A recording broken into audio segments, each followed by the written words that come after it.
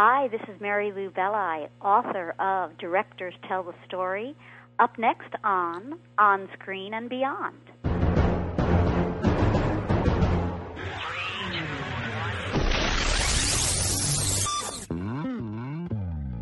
On Screen and Beyond, an inside look into the entertainment world featuring interviews with people from the movie, TV, and music industry, news on upcoming TV and DVD releases, and the rumor mill. And now, here's the host of On Screen and Beyond, Brian Zemrak. This is episode 184 of On Screen and Beyond. I'm your host, Brian Zemrak, and this is On Screen and Beyond, the weekly show that keeps you updated on what's coming your way as far as movies, sequels, remakes, and TV and movie DVD releases, as well as our interview segment with a guest from the movie, TV, or music industry. And this week, it is time, once again, for our holiday season movie preview, where we take a look at what's going to be coming your way as far as movies during the holiday season in theaters. And it's already that time. It's just going by so quickly. And here we are, and it's just the holiday movie season starts up in, 2 weeks. So once again, we're going to look at it, see what's going to be coming your way, and it's all coming up in just a few minutes right here on Screen and Beyond. And in our interview segment this week, we have an Emmy Award-winning director who has been at the helm of shows such as Monk and The Uglies, and Girlfriends, and Charles in Charge, and a whole lot more. She is Mary Lou Belli. She's going to be talking about all those shows, about directing, and her new book, Directors Tell the Story. And it's coming up in just a few minutes right here on Screen and Beyond. But like I said earlier, we're going to be talking about the holiday season movie preview. As it comes your way, we're going to let you know what's coming into theaters. It's next right here on Screen and Beyond, starting out with what's coming your way for the holiday season as far as remakes right here on Screen and Beyond. Please hang up and try again. The holiday season movie preview and remake madness, it mixes because Tinker, Tailor, Soldier, Spy gets a remake on December 9th with Gary Oldman and Colin Firth. And it looks like The Adventures of Tintin comes your way from the comic strip to the big screen in a 3D motion capture film from Steven Spielberg, and that comes your way on December 21st. That is it for remakes coming your way this season, so it's not too many, but sequels, there's a lot coming your way. That's going to be coming up in just a minute. Next, what's coming your way for original movies? Upcoming movies next, right here on Screen and Beyond for the holiday season. More holiday movies coming your way this season on the holiday season movie preview here at On Screen and Beyond. It looks like on November 4th you can catch Tower Heist with Ben Stiller and Eddie Murphy in a comedy that hits theaters on November 4th, like I said. J. Edgar from Clint Eastwood arrives in theaters on November 9th with Leonardo DiCaprio. And New Year's Eve, not on New Year's Eve, but New Year's Eve, the movie, from Gary Marshall, brings an all-star cast that includes Ashton Kutcher, Robert De Niro, Zac Efron, Halle Berry, and many, many more stars to the theater on December 9th. And a family moves to the English countryside to run a zoo in We Bought a Zoo, and that's coming your way on December 23rd. That is it for upcoming movies from On Screen and Beyond for the holiday season. Next on Screen and Beyond, we take our holiday season movie preview and take a look at sequels, because we got a boatload of them. It's all coming up next, right here on Screen and Beyond. Another day is here, and you're ready for it. What to wear? Check. Breakfast, lunch, and dinner? Check. Planning for what's next and how to save for it? That's where Bank of America can help. For your financial to-dos, Bank of America has experts ready to help get you closer to your goals. Get started at one of our local financial centers or 24/7 in our mobile banking app. Find a location near you at bankofamerica.com/talktous. What would you like the power to do? Mobile banking requires downloading the app and is only available for select devices. Message and data rates may apply. Bank of America N.A., member FDIC. Sequel City coming your way on the holiday season movie preview here at On Screen and Beyond. It looks like we've got quite a few sequels coming your way. And on November 4th, it kicks off with a very Harold and Kumar Christmas. And that'll be coming your way, like I said, on November 4th. You know what that one's going to be like. And on November 18th, you can get happy again as Happy Feet 2 taps its way into theaters with the voice talents of Elijah Woods, Robin Williams, Brad Pitt, and many more. And on November 18th, the Twilight Saga Breaking Dawn Part 1 continues the Story of vampires and werewolves, and the Muppets invade theaters once more on November 23rd with another adventure of the furry puppets as they come your way. And let's see, what else here? Sherlock Holmes, A Game of Shadows, brings Holmes and Watson back to the screen once again on December 16th.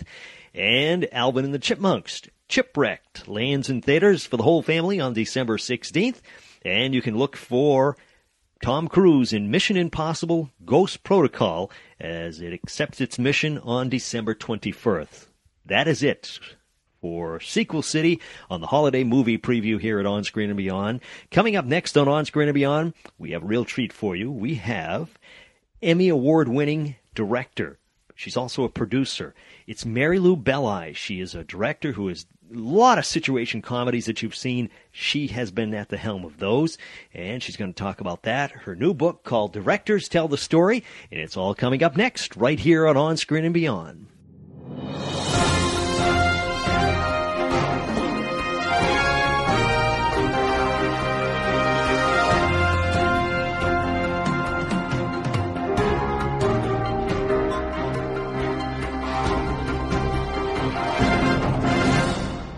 My guest today on Screen and Beyond is an Emmy Award-winning director who has been at the helm of such shows including Charles in Charge, Major Dad, Sister Sister, The Uglies, Girlfriends, Monk, and many, many more.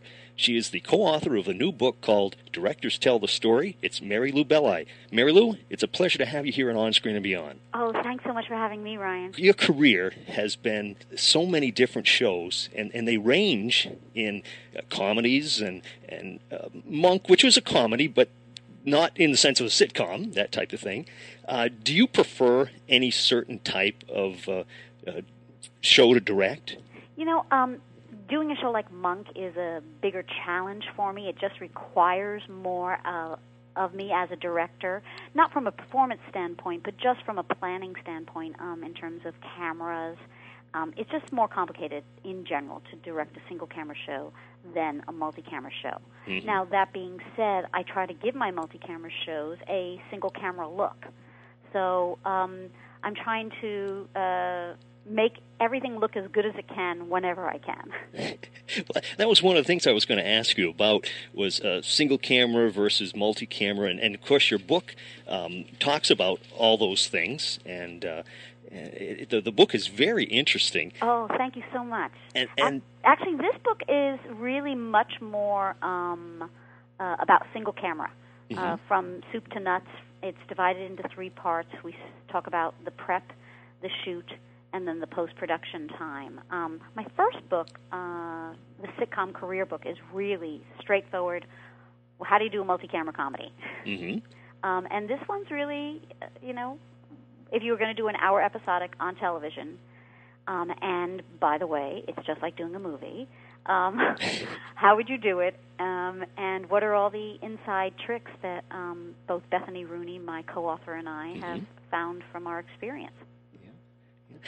Now, how did you decide to come about and write this book? Should we get together one day and say, hey, this would be fun? Or this had a very specific moment when this happened. I had been introduced to Bethany Rooney by my good friend Nancy Lee Myatt, who was the co-executive producer of a series called South of Nowhere. Bethany was directing a whole bunch of episodes of this series, and Nancy Lee knew that I really wanted to really broaden my horizons and do single camera as much as I had done multi-camera, because we had known each other from the multi-camera world. And I went on the set and I observed for 12-hour days with Bethany, and while observing her and watching the phenomenal director she is, we talked about directing. We talked about directing every moment that she wasn't directing.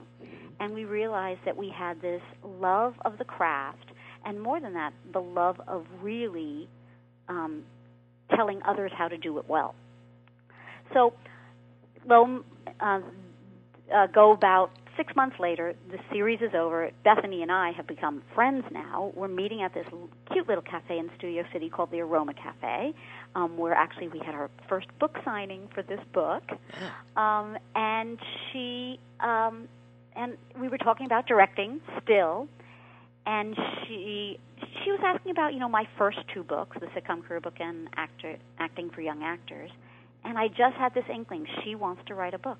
She had been teaching a little bit and had written a manual for the teaching she was doing about directing, and I said, do you want to write a book about this? And she said, only if you'll do it with me. And I think within 2 months of that, we had a book contract, or at least an offer, and of course the contract takes a little bit longer to figure out the details, but someone wanted to do this book with us. So, is it Focal Press, as a matter of fact? Focal Press is the people who wanted to do this book with us. Yeah. Was it difficult having 2 directors who, let's face it, the directors are the ones who are in command of the shows. Is it tough when there's 2 directors at the same time trying to write a book? It's interesting. It wasn't because, I don't think we would have agreed to write the book if our approaches to directing were very divergent, and they weren't. So when we talked on the set about directing, we had so much in common that we knew when it came to writing it that our approaches would be the same. Now, that being said, there were a couple times during the book where we specifically say in the text, Mary Lou did this, Bethany does that. But I would say most of the time we saw eye to eye on most things, and because directors, as you say, are solo acts, we don't really talk to each other that much about it. So I think I know for me, I learned a lot just by what she was writing, and she had some insight from me when I was writing. And that's how we actually approached things. We split once we had the table of contents and we knew exactly what we wanted in the book, we assigned, I'll write this, and then you rewrite me, and then I'll write that, and wait, let me say this. This is how we did it. We divided, we looked at the table of contents, and we said, who's going to write what first? And then we would rewrite each other. Yeah. And I would say we wrote each other many times. So it would go back and forth and back and forth. And as a matter of fact, we weren't in the same room for most of the writing of this book. Really? Uh-huh. Yeah. So is it, when people think of director, you think of the director sitting in the chair, telling the actors what to do. In a sitcom or any TV show, how involved is the director in the overall like the editing and everything else that's involved, or does the director come in and just do their directing part and leave? It depends on show to show, at least on a sitcom, how much involvement you might have from the very beginning in terms of pre-production and story meetings and things like that.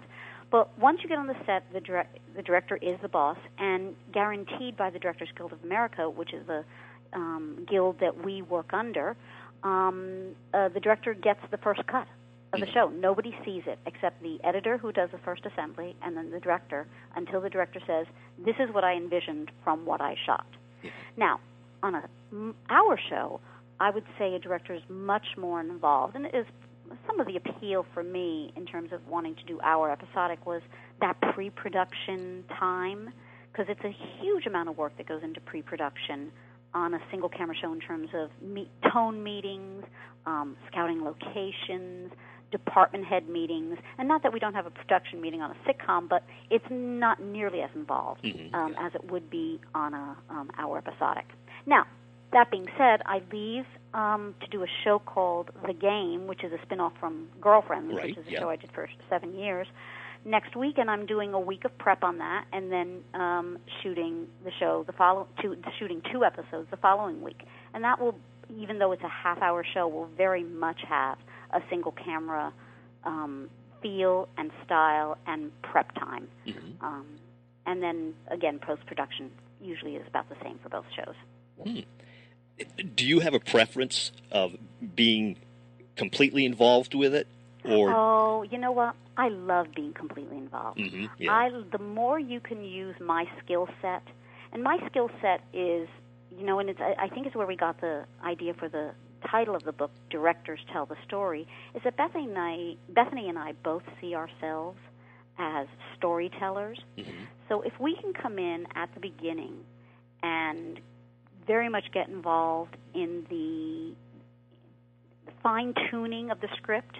Now, on TV, there isn't much time because by the time you get the script, hopefully it's in very good shape. Yeah. But if it's not, or if there's a story point that needs finessing, I love that opportunity to be a collaborator with the writer's vision, so that then I can deliver exactly what they want when I film it and when we go into the post-production and edit it. Yeah. And I got to tell you, the cover of the book, I like the symbolism of the fire, campfire, and the director's chair, sort of like sitting around a campfire listening to the storyteller. Yeah, that was Bethany really came up with that, the germ of that idea, and we had a couple different people work on it, but Devin DeLapp was our cover designer, and he really came up with something that we thought would symbolically, say, we have been storytellers for so long, since ancient times, since people sat around a campfire or a fire telling stories. Yeah. And now, in this modern age, the directors, really, it's their job. In the book, you mentioned there is a part that talks about, like you were saying, the director's cut and the final cut. Like I say, you're going to educate me here. Oh, go ahead. I have a feeling I know where this is going. What's the difference between the director's cut, who you would think would have the final cut, and the final cut? The final cut is not just one after the editor's cut. It's many different versions. After the editors see it, it then goes to the producers who edit it, and then after the producers edit, think they have it in great shape, they show it to the network. The network will have notes on it, and it'll go through another version after that.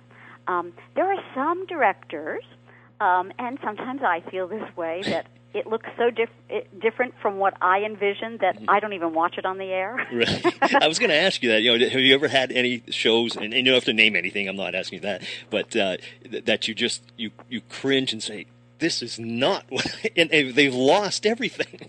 You know what? They never lose everything. But, sometimes it's, I never envisioned that shot coming after that shot. Mm-hmm. And as an artist, I know it doesn't cut well. And I know that I had 3 other things that would have cut better. So why did they choose that one when clearly it wasn't in my cut? Yeah. And sometimes it's for performance. Sometimes they think things don't match. Sometimes they just have quirks that they like about certain shots that they definitely want in, whether they look good or not. And their excuse might be the uneducated eye may not catch what you're catching. Mm-hmm. Okay. And sometimes they don't catch what I'm catching. Right. Yeah, and I like the book, the way you've written it, and you've got the insider info in the book with little tidbits about what you're talking about in each individual chapter and things like that, and you even have little directions as far as how to set up camera angles and things like that. We really wanted this to be a practical handbook for someone who really wants to direct. Mm-hmm. And if you were going to practice that at a collegiate level, we wanted it to be a textbook, to say, okay, what do I really have to know if I get that shot? Because the fact is, it's a very tough road to becoming a director, and when you get that shot, you have to be there, ready, and do it well. And if you don't, you might blow that one chance you have. Yeah. When you started out, did you want to be a director? Is that... No, as a matter of fact, I graduated with a concentration in acting. I was a theater major at Penn State University, and I had taken one obligatory directing class, and I was terrible. And I think part of that, and it goes to the title of the book, Directors Tell the Story, I think to be a director you have to have a point of view. And I was very young. I graduated from college in 3 years. There was a worldliness and life experience I didn't have, and I think until I had that, I didn't bring what I needed to directing. What I did have in college was really, really strong organizational skills. I had worked as a stage manager and a company manager, and an actor. And then when I got out of college, I was producing a lot. So my those skills of coordinating things and moving things forward are very, very good, which are really vital to a director. But in terms of coming into my own and saying, why do I want to tell this story? Where's the heart of it? What do I want the audience to feel? Until I was a little bit more grown up, and those grown-up things were very specific. My first year in New York, my apartment was burglarized twice. I had a person die on my lap on a Easttown bus. My roommate at the time lost her mom to a long battle with cancer, and we would drive, to go see her on weekends, or I would just try to be that support unit for her, and we're still close to this day. But, when things like that happen, you grow up a lot. Oh, yeah, geez. And it gives you a different perspective. Yeah. And actually my road to directing came from an actor on the set who I was coaching, an actor named Jack Riley, whom most people know from sitcoms as Mr. Carlin on the Newhart show. Oh, okay. And Jack, when I was pointing out things on the set, which were much more than just acting things, but it was about seeing the whole picture, he said, you should be a director. And I said, oh, no, I shouldn't, Jack. I took this one class in college. I was terrible. He said, you should be a director.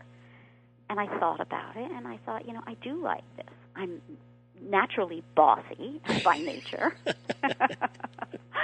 And at that point, I thought, okay, so what skill sets do I still need to hone?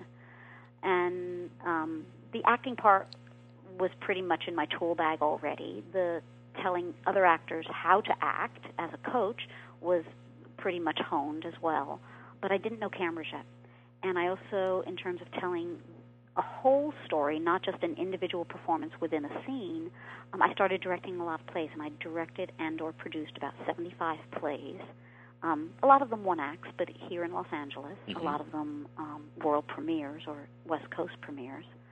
And then I directed my first play and my first couple plays, and I got my shot, as you said, on Charles in Charge. Charles in Charge, yeah. With a producer named Al Burton, who was very supportive, and his assistant then, Steve Stark, who is a person I'm still trying to keep working with to this day. But it's a small showbiz family, and when you like someone a lot, you try to keep working with them. Yeah, yeah.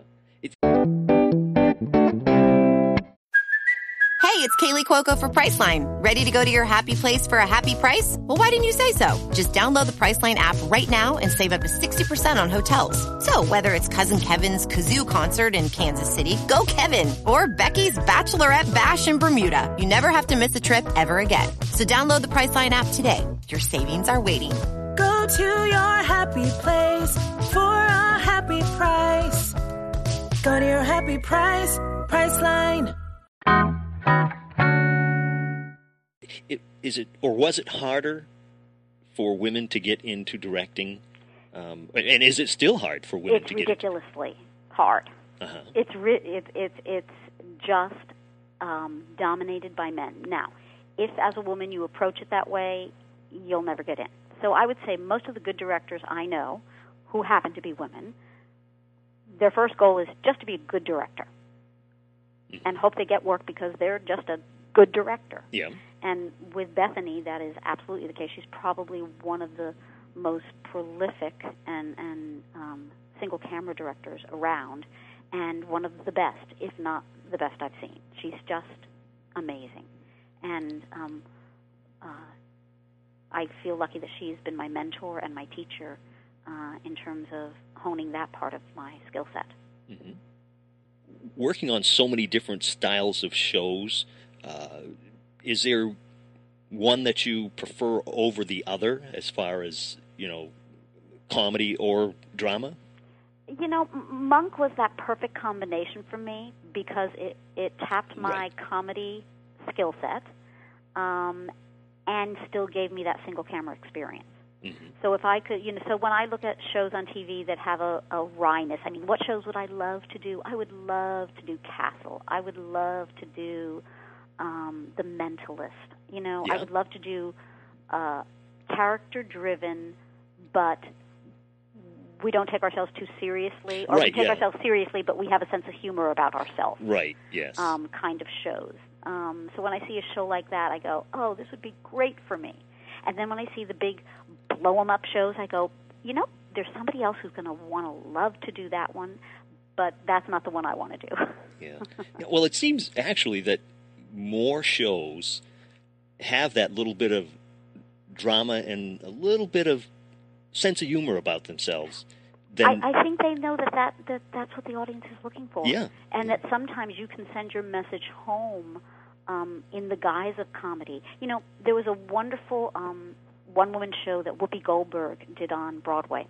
All the characters she had developed and all these wonderful little pieces that fit together in her one-woman show, and each of them individual and gems in and of themselves. But one thing I learned from watching Whoopi is that she would tell a very, very, very funny story, and then she would just twist at the end, and it would have a serious ending, and it would grab you, and it would like catch you by surprise, and at the same time move you because you didn't see it coming. Yeah. And at the same time, there's other people, and Whoopi too sometimes, who does just the opposite, tell something serious and then kill you with a joke at the end. Mm-hmm. Yeah. With all the TV shows that you've directed, is there any one that is more of a favorite that you liked? I mean, I know they're all something to you because they're your baby more or less. But is there one that you're most proud of? You know, my time, and sometimes there's sentimental reasons.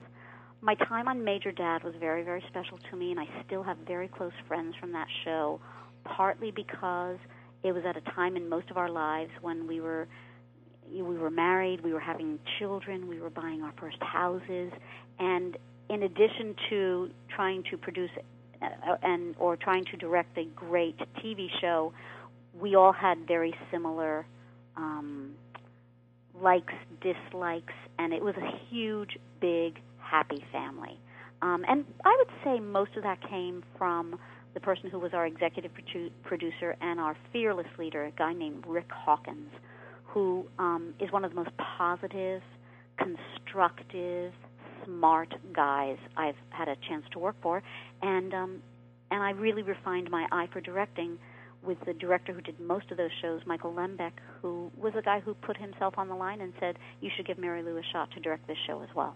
The other show that comes to mind for me is a show I'm going to next, and for a completely different reason. I don't know these people very well at all.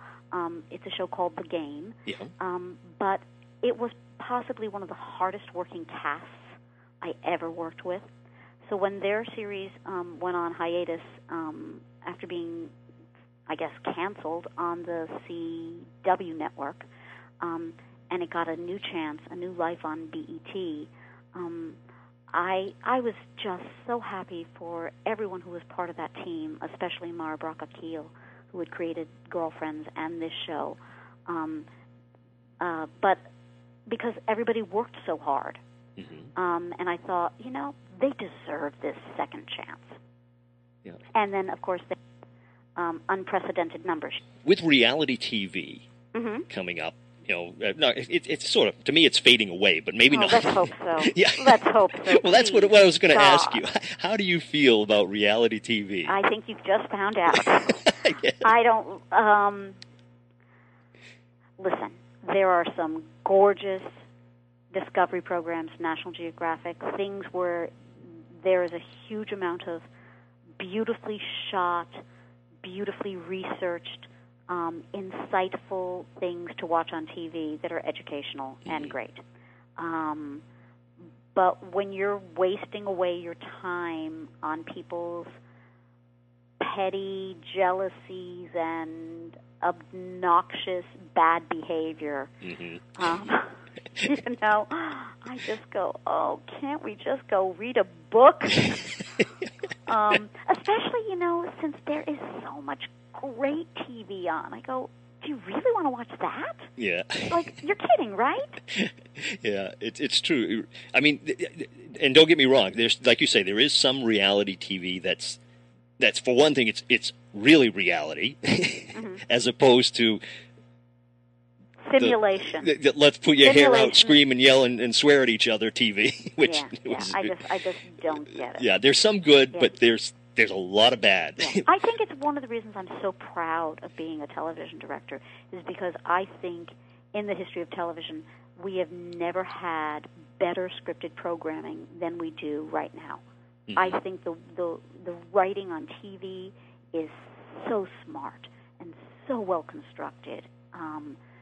You know, you can compare it to some of the best movies you see and go, you know, it's better sometimes. Yeah.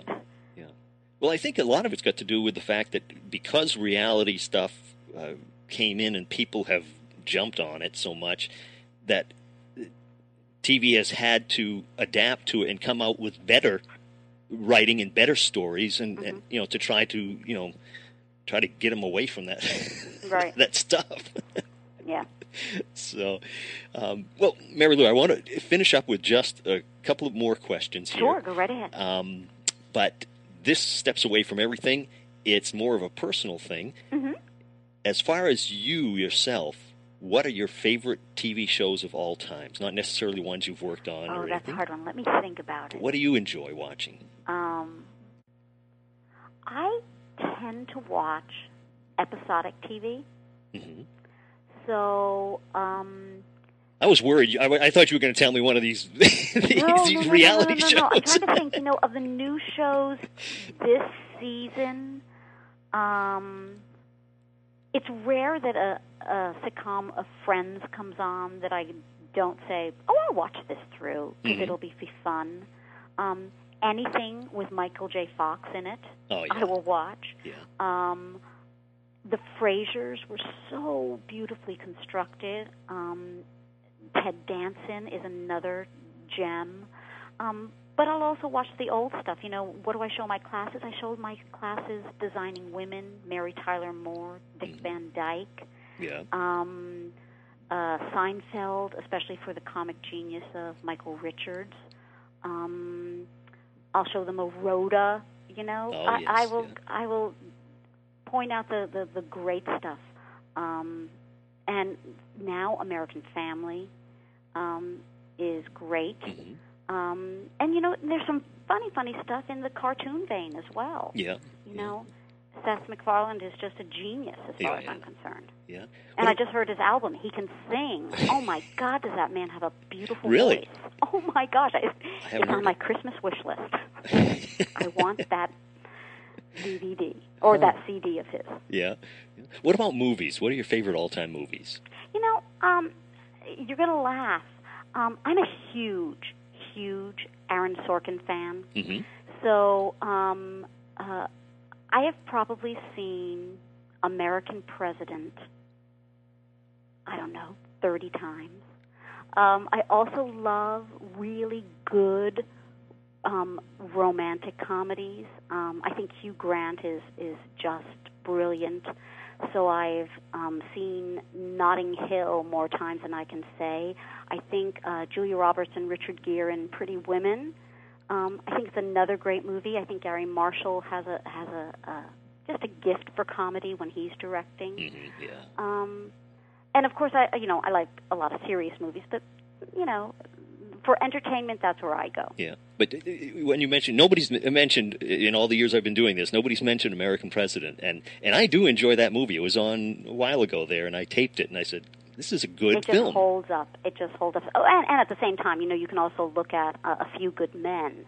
Oh, yes. Which is also Aaron Sorkin. You just go, wow, wow. And my husband and I are watching every episode of West Wing again. Mm-hmm. We've ordered them by the season, and every single one holds up. Huh. Jeez. Yeah. Well, Mary Lou, I appreciate you taking the time to talk to us, and I wish you luck with the Directors Tell the Story. Thank you. Thanks for having me. This was great fun.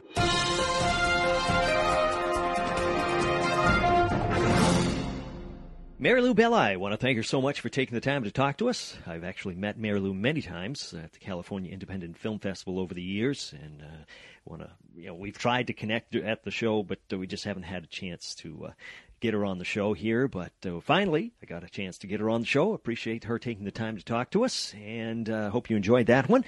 And we got more great guests coming your way each week, and I hope you're going to join me for that. And it's just about a wrap for this week here at On Screen and Beyond. But first, I want to remind you, if you've got a suggestion of a guest, send it to us at feedback@onscreenandbeyond.com. We'll see what we can do about getting your favorite person on here, and we'll see what we can do. I've also made some arrangements with some great guests, and we've trying to make the connection so the day they can do it, I can't, and back and forth. Anyways, it works back and forth until we finally can get them on here, and we got some great guests coming your way. So I hope you're going to be joining us in the next couple of weeks.